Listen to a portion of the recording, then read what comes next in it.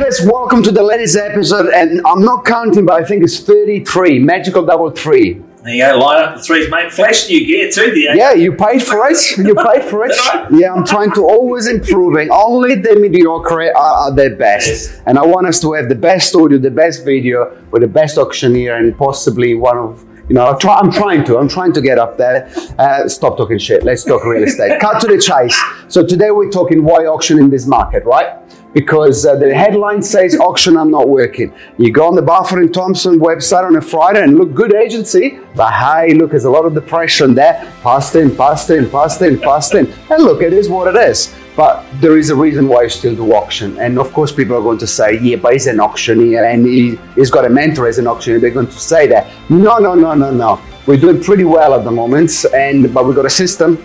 Oh, yes. And look, you just got to cut through the noise. And I saw the article in the New Zealand Herald, auctions are not working, and they had some psychologist saying, well, if you don't have multiple buyers, then why would you do auction? But see, there's a person, respectfully, who sees things happening in practice and wonders if it happens in theory, right? They've never actually seen auction. I had one on the weekend that sold for $3,350,000. And it sold because the buyer was too afraid that they were going to have to compete with the conditional market. So we always had leverage because emotionally they wanted to own the property. But you cut through all the noise so much quicker with auction, right?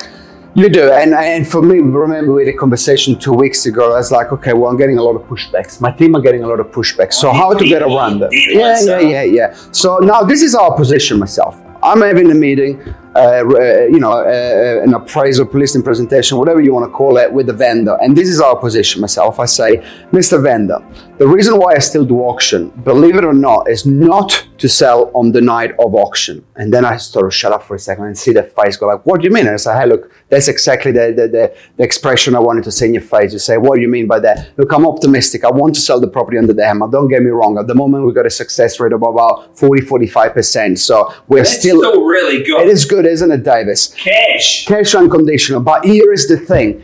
Let's do a shorter auction campaign. I'm running 2 weekends of open homes only with a midweek open home. So we do 5 open homes over 2 weeks with an auction on a Friday night.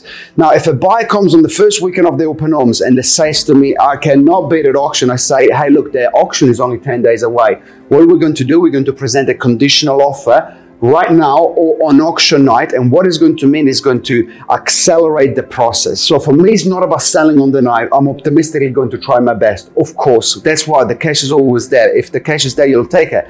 But the process is about making buyers give them some urgency, because there is no urgency. There is 40% more listings, there is 30% less buyers, and the buyers know they can be picky. And if you don't give them a deadline, and there's no point doing a deadline sale, might as well you do an auction. That's a deadline. If it doesn't sell, bang, you deal with the conditional buyers, but always cash first. So that's the reason why we're still doing 3-4 reserve auctions every week, right? The namesake, cut to the chase. Go to auction 2-3 weeks. If the cash is not there, because you've got to know if the cash is there, move on. Price it, get it sold. Right? Position yourself, but have the expectation of the vendor knowing that there is a chance that it's not going to sell. Let's not cry about it. It's just part 1 of the campaign, move on to part 2. And you've got to set the expectation. Please don't become that sales prevention officer that tries to recreate the wheel going, oh, we're going to do something else now.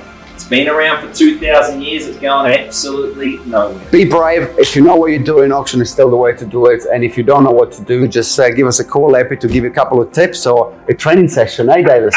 Hey, look, we got to go. We got another reserve minutes in 2 minutes. Cut to the chase. See you next week, guys. Thank you so much. Ciao, ciao.